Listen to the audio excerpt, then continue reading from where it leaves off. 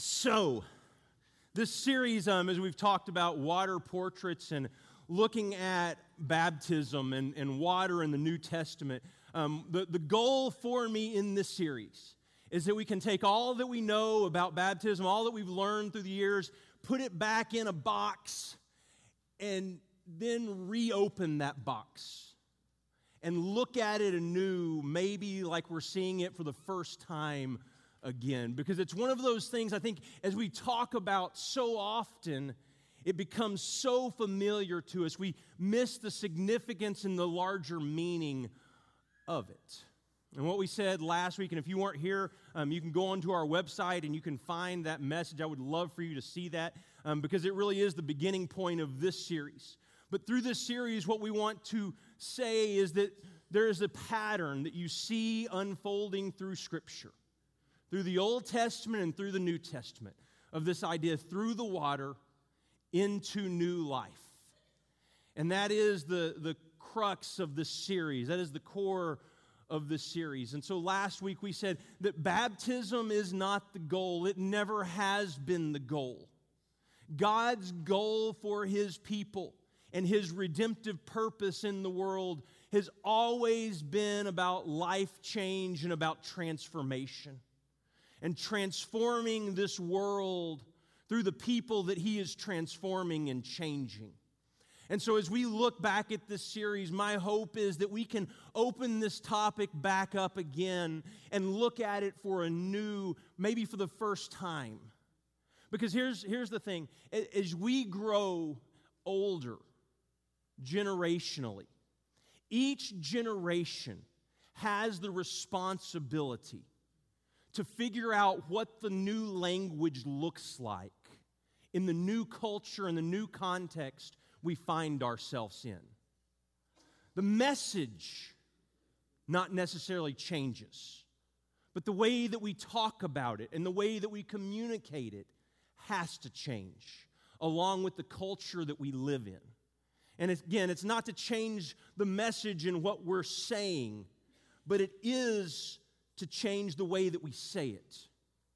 So as we begin in this series, and today I want to talk about a passage in 1 Peter, because we're trying to look at these storylines throughout the Old Testament that connect to these passages beautifully in the New Testament, and that the writers draw upon for this rich history.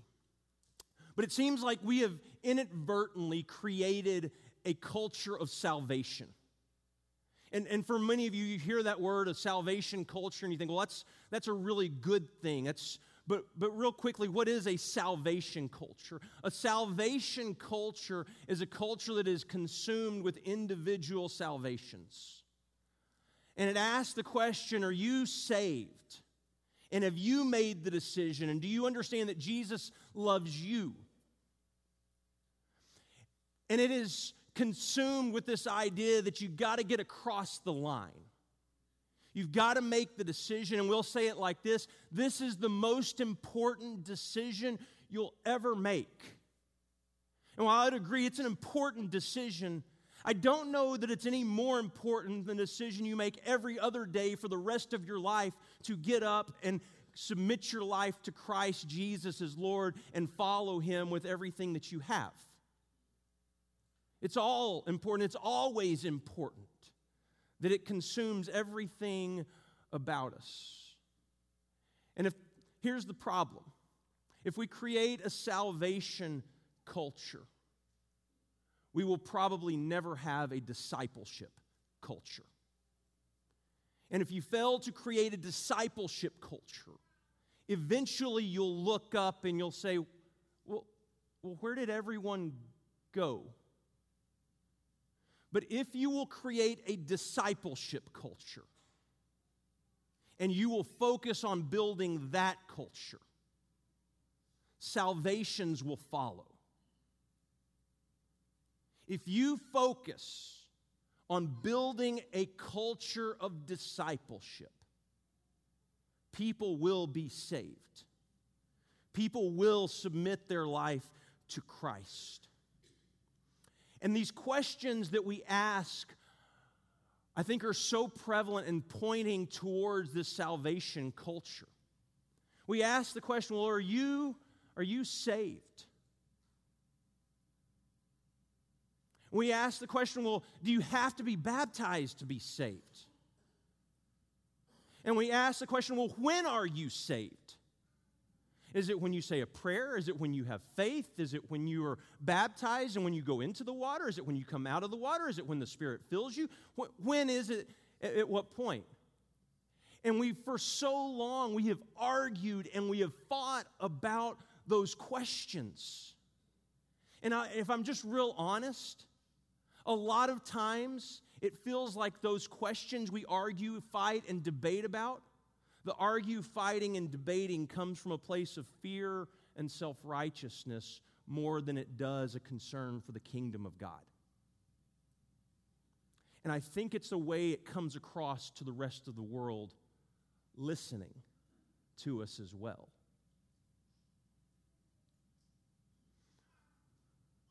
These questions are important, but I think there's a better way to ask the question. Or maybe I should say there's just a better question. Because the question that we ask is so consumed with what people know when they make a decision to be baptized.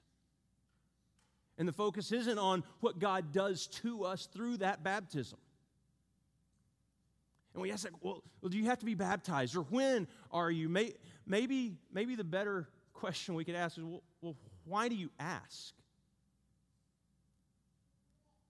Why do you even ask that question? And why do we argue about it? There's this pattern that unfolds. We see it real clearly in the New Testament because it talks about it, I think, really overtly. But we see it through the Old Testament as well.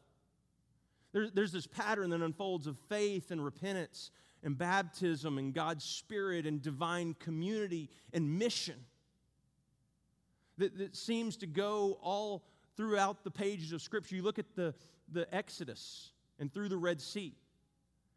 Can you go to the next slide? Faith, repentance, this idea of turning, walking through the water and into new life, being filled with God's Spirit as they find themselves in this new land as God's divine community, living life together on a mission, headed somewhere. And you see it through things like the events like the flood and the Red Sea crossing and crossing the Jordan, carrying over into the New Testament in this pattern that is so important. And the reason, I guess, I ask, well, why do you ask those questions? Here's the thing.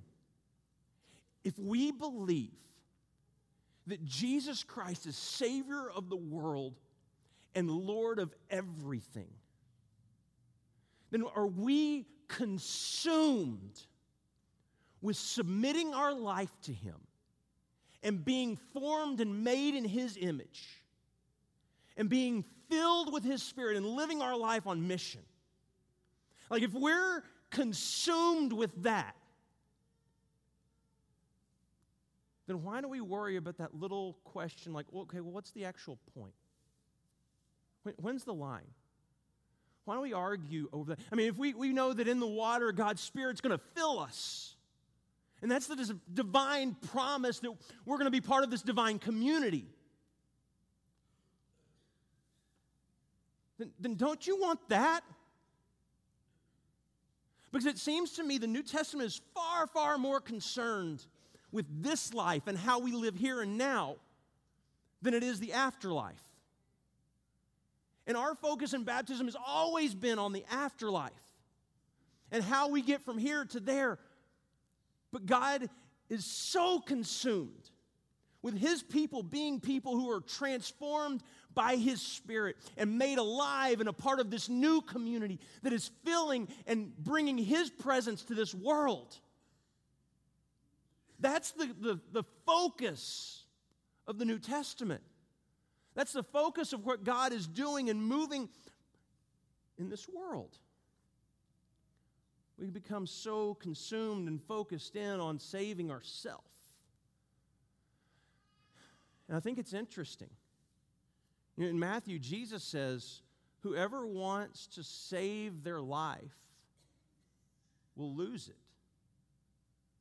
But whoever loses their life for my sake will find it. We're so consumed with saving ourselves that we've lost sight that it's always been about us submitting all we have to Jesus and having faith that only He can save us. And that we're going to surrender all we have to follow Him and be like Him, to be a part of this divine community filled with His Spirit, living life on mission to make this community of disciples that comes alive that's called the church. And I don't know about you, but that seems to be a different story than the story I was fed growing up as a child. And I don't know that it was necessarily wrong. It just seems, now that I look at it, it seems so incomplete.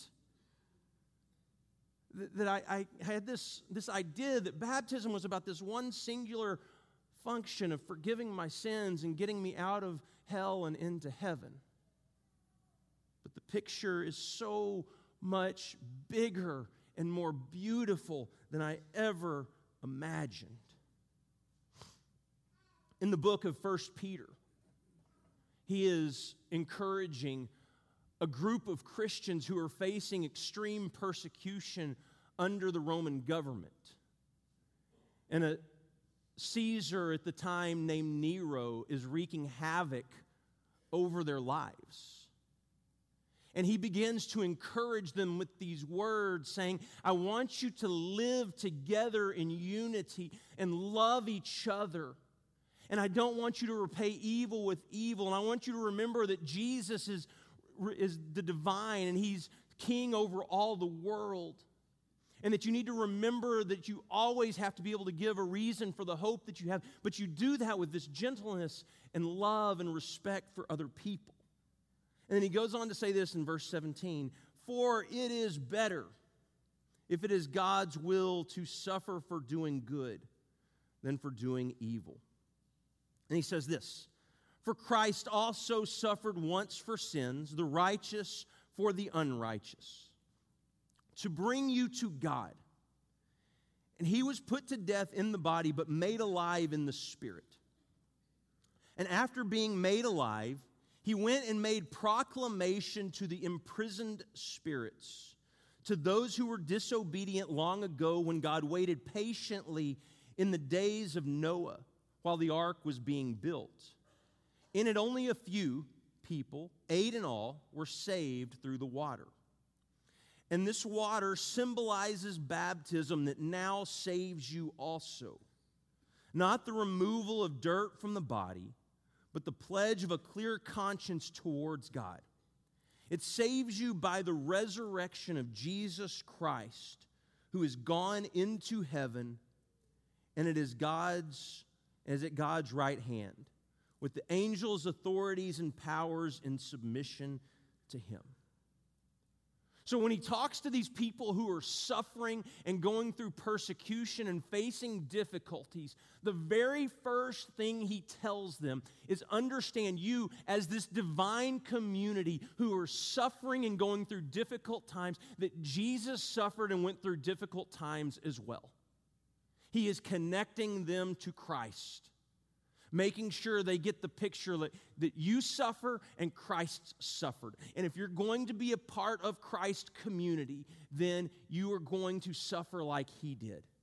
And if you remember back to last week, we talked about in Jesus' baptism, that Jesus walking into the water was also not only committing to the water, He was also committing to the cross. Because what the water and what the baptism for Jesus represented was His death, burial, and resurrection. And so by Jesus committing to the water, He was also committing to the cross. And as you make a decision to follow Jesus, you are not only committing to the water, you are also committing to the cross. I mean, you remember how what Jesus says right after. If you want to save your life, you're going to lose it. But if you want to lose your life for my sake, you're going to find it. But right there with that, he says that if you want to be my disciple, it's the verse right before. If you want to be my disciple, you must take up your cross and follow me. And it's not some pretty little, hey, you're going to struggle and you're going to go through, and it's going to be tough to stay off the internet, and that's your cross to bear. Like, in this culture, when Jesus is saying it is literally, do you want to follow me? Do I mean enough to you? Because we might walk out this door, and we might walk right up to the top of this hill, and we might be put on a cross and be crucified. Do you want to follow me? Do I mean that much to you? Do you really want to surrender everything to follow me? Because it's not just about the life and the afterlife to come. It's about right here and right now, surrendering and crucifying the old you and being born again as this new creation, a part of a divine community. And because of that, you will be different from this world, and you will face difficult times and hardships. Get ready for it. Christ did it too.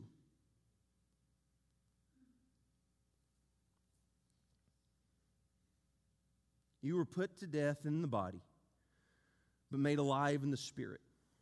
And after being made alive, he went and made proclamation to the imprisoned spirits, and he connects it to the imprisoned spirits with Noah. But the question is, okay, what's the proclamation he makes? And the key is down at the end of verse 22. It's Jesus Christ who has gone into heaven and is at God's right hand with the angels, authorities, and powers in submission to him. What is the proclamation? That Jesus Christ is Lord of all the earth, and everything on the earth, in the earth, under the earth, stands in submission to him. Or maybe we could better say, bows in submission to him. As John the Revelator writes, the kingdoms of this world have now become the kingdoms of our God and of his Messiah, and he will reign forever and ever and ever. Amen.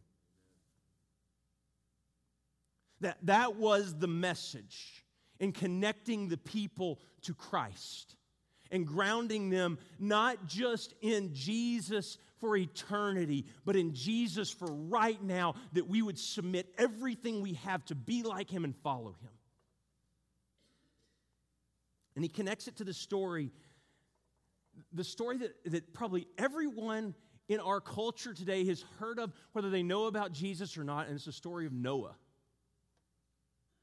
The story of a guy who builds an ark, who God says, go build an ark, because it's going to rain for 40 days and 40 nights, and you're going to take your family and you're going to go and live on the ark.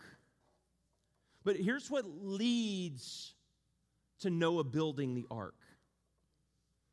The Lord saw how great the wickedness of the human race had become on earth, and that every inclination of their thoughts, the thoughts of the human heart, was only evil all the time. The Lord regretted that he had made human beings on the earth, and his heart was deeply troubled. Again, this is that idea that we've talked about throughout of east of Eden, continuing to move away from the presence of God. Sin. God is saying, I want my creation to be stewarded in this direction, and man says, I'm going to steward it in this direction. I want my good creation to go this way, and man says, I'm going to take your good creation, and I'm going to go this way. Constantly over and over and over again. And in doing so, breaking down the relationship between God and man, but also man and man, and woman, and man and woman. Fractured, splintered, broken apart.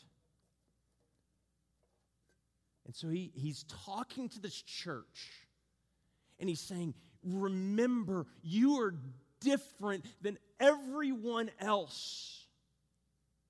Why do you argue and fight and complain? You are different. You're called out. You're this divine community that's moving together on mission. And here's the only thing I can figure, guys. Like if we have too much time to argue and complain and fight about some of these little issues, it's because we're not living out the mission that we've been called to, which is a much bigger issue. We're not literally going into all the world and making disciples of the nations. And when we lose sight of that vision and that mission and completely be consumed by us and our interest and what we want, then we fail to be the church. We simply become another organization that's doing some good things. But Jesus has set us apart and formed us into this divine community for a purpose. And so he goes on to say this about Noah's flood. To those who were disobedient long ago when God waited patiently in the days of Noah while the ark was being built. In it, only a few people, 8 in all, were saved through the water. And this water symbolizes baptism that now saves you also. He says that they were saved in this ark as they went through the water. And then he goes on, it sounds like he almost contradicts what we said last week. Last week we said it's not baptism, it's not the water that saves us. It's Jesus Christ's death on the cross that saves us. But then he goes on and he says, well, it's this baptism that now saves you. And he says that. But he goes on to clarify what he means by that. Not the removal of dirt from the body. Not this removal. For centuries, you go back to Leviticus, and there's so many water rituals, ritual baths and ritual washing for the Levitical priests. And it was all about being clean on the outside. They convinced Jesus. They're convinced that Jesus is sinning because he's not doing this. He's not washing like he should or like they think he should. It's not the removal of dirt from the body. This is about something different. This is about cleaning not just the outside, but the inside as well. It's about cleaning everything and making it pure and holy and cleansing it through the washing of water. But for the pledge of a clear conscience towards God. This pledge, this promise that God, I'm going to surrender everything I have. Some versions say plea, like this idea of a prayer, begging and pleading God. And other versions will say it's a pledge, like a covenant, like a promise. Like, God, I'm in this with you. And there's a lot of debate what that word actually means because it's the only time it's ever used in the New Testament. But I don't know that it really matters. Because whether it's a prayer, God, please cleanse me, or it's this promise and pledge that, God, I'm surrendering everything to you, I think I want it to be both. I think I want it to be both. It's this pledge of a clear conscience towards God. And he says this, it saves you, and it is referring back to baptism.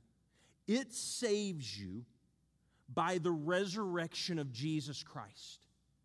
Because remember back to last week, Jesus' baptism was foreshadowing his death, burial, and resurrection. And then Paul comes along and he says, your baptism is you entering into Christ's death, burial, and resurrection.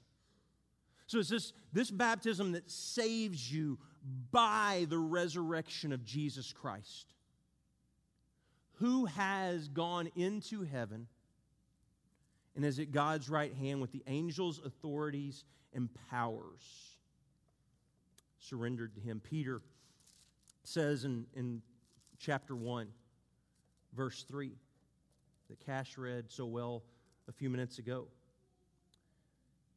It is his great mercy that has given us new birth into a living hope through the resurrection of Jesus Christ. That it's not the water that has the saving power, but it's through the grace of Jesus Christ, by the power of God at work in the world, that you are saved through the water. It was in the flood that God cleansed the world, that He created and gave Noah a new start by recreating the world through the water.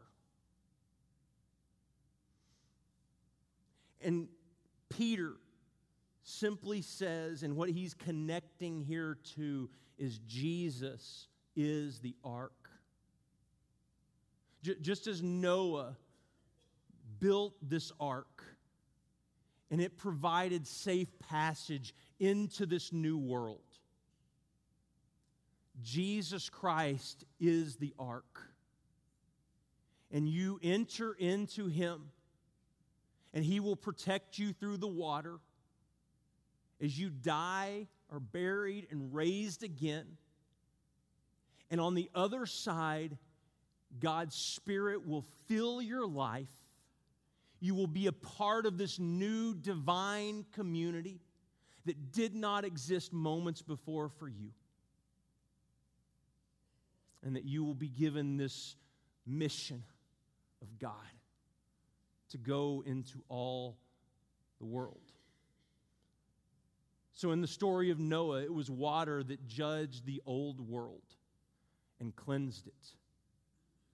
In ours, it's baptism that judges our old world and cleanses it. Because the water and baptism is a place of cleansing, submission, and transformation.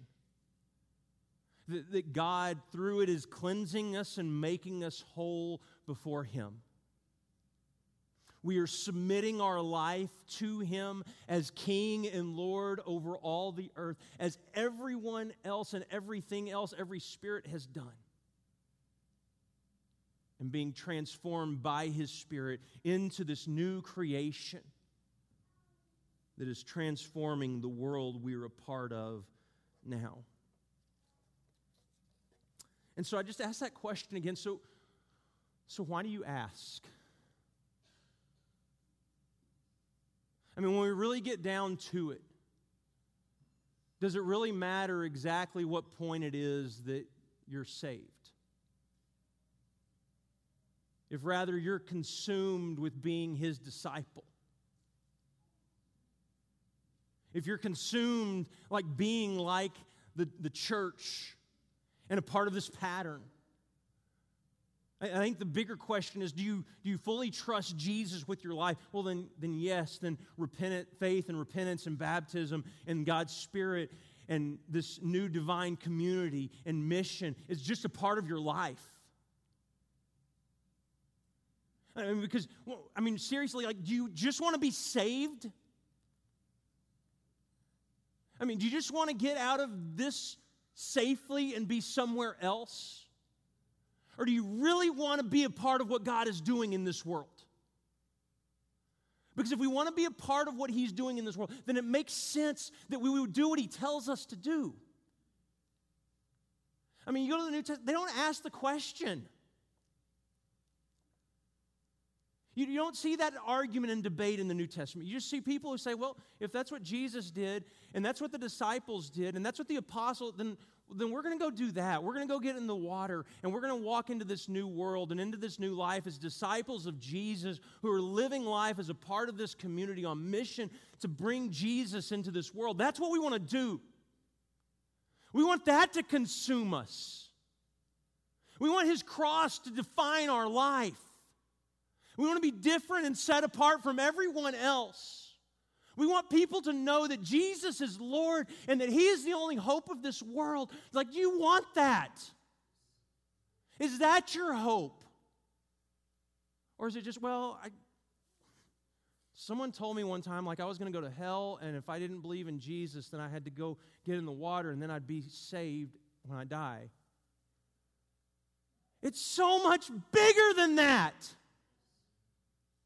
It's so much more beautiful than that. Why reduce it to this simplistic idea? Let Jesus fill you and change you. I want to talk for just a second about this discipleship culture and this shift that we've got to make as a church moving forward. Because something you'll notice if you ever look around, and it's not as true here, but there is truth in it. Across our nation, 78% of believers are age 40 and above.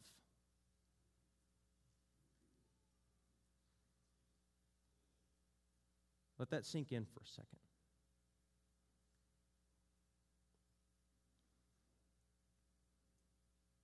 What we said earlier, if you create a salvation culture, you probably won't get a discipleship culture. And one day, you'll look up and say, well, where did everyone go? But if we will create a discipleship culture, then we will see salvations. But the way that we do that, there's got to be a shift in our focus to one-on-one discipleship.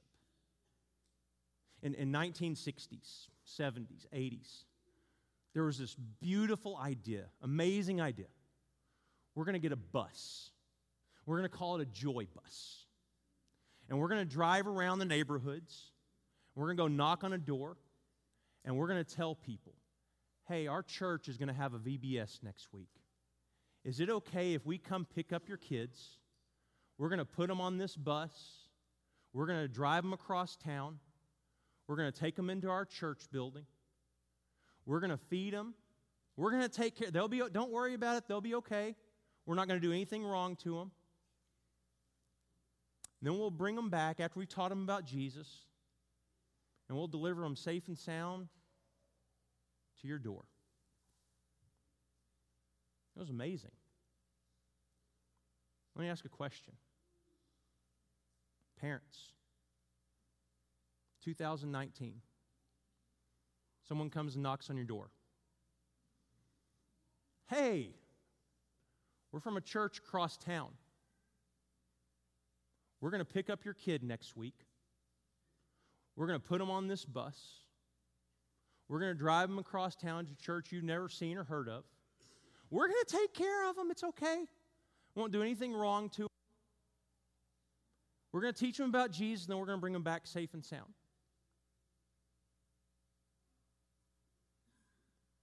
Here's my point. That doesn't work today. There's too much other baggage with that. That's not at all saying it was a bad thing when it was done. It was a very good thing at the time. But now, times call for something different. And we cannot confuse our strategy with our mission. The strategy and the way that we reach people has to and always will change. The mission must never change. But I will tell you, there is one that cuts through all generations as long as you can remember.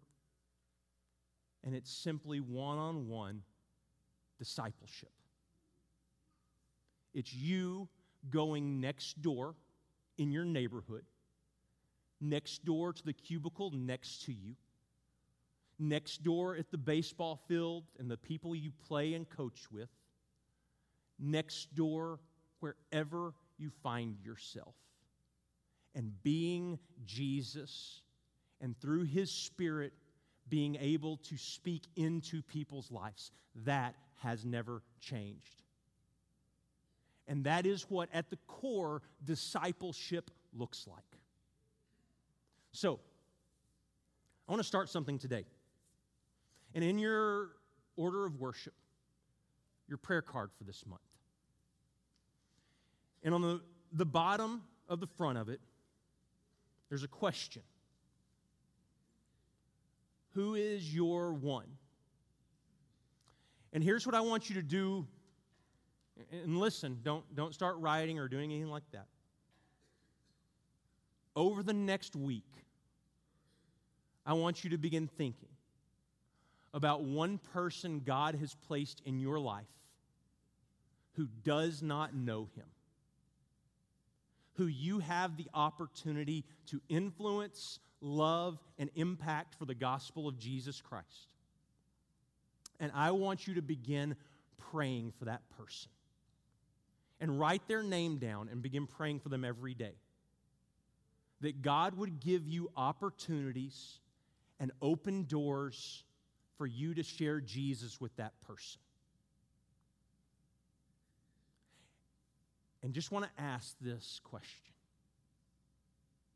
Can you imagine if for 1 year, as a church, every single person here was consumed with the one person they had written on this card? And they prayed for them every single day, and they took opportunities to love them and care for them and to share Jesus with them. How different our church might look 365 days from now. Could you imagine what would happen? Because this baptism that you entered into was so much bigger than just getting out of here to somewhere else. It was to be a part of that mission. And so often we lose sight of that mission and we lose that focus. Because the goal has never been about getting people baptized. The goal has always been about God transforming. And one of the places that God transforms us, transforms us the most is through the water. As He leads us through the water into new life. Father, today, we pray that Your Spirit, Father, would be so powerful in this place. Father, I begin to pray right now for each and every single person's name that will be written down. Now, not as it were someone we're going after, but just someone we believe, God, You are giving us the opportunity to love and pray for and share with. Father, may You open doors. May You tear down the barriers, the walls. May You begin working on their heart right now. But Father, more importantly, can You begin working on our hearts? Because we're so used to doing things the way we've always done them. Because we're comfortable with them. And we're comfortable keeping to ourselves. And so, Father, I beg today, begin to tear down the barriers, begin to tear down the walls within our hearts, that we may see and love people as You do. And Father, may we see the opportunities that You present us every day to love and care for those who do not know You. Father, because we believe You are the hope of the world, and that Your word has the power to bring light into darkness. And so, Father, we pray in the name of Jesus, our Lord and Savior, Father, shine Your light into this darkness and give hope to this world. We pray this in Jesus' name, amen.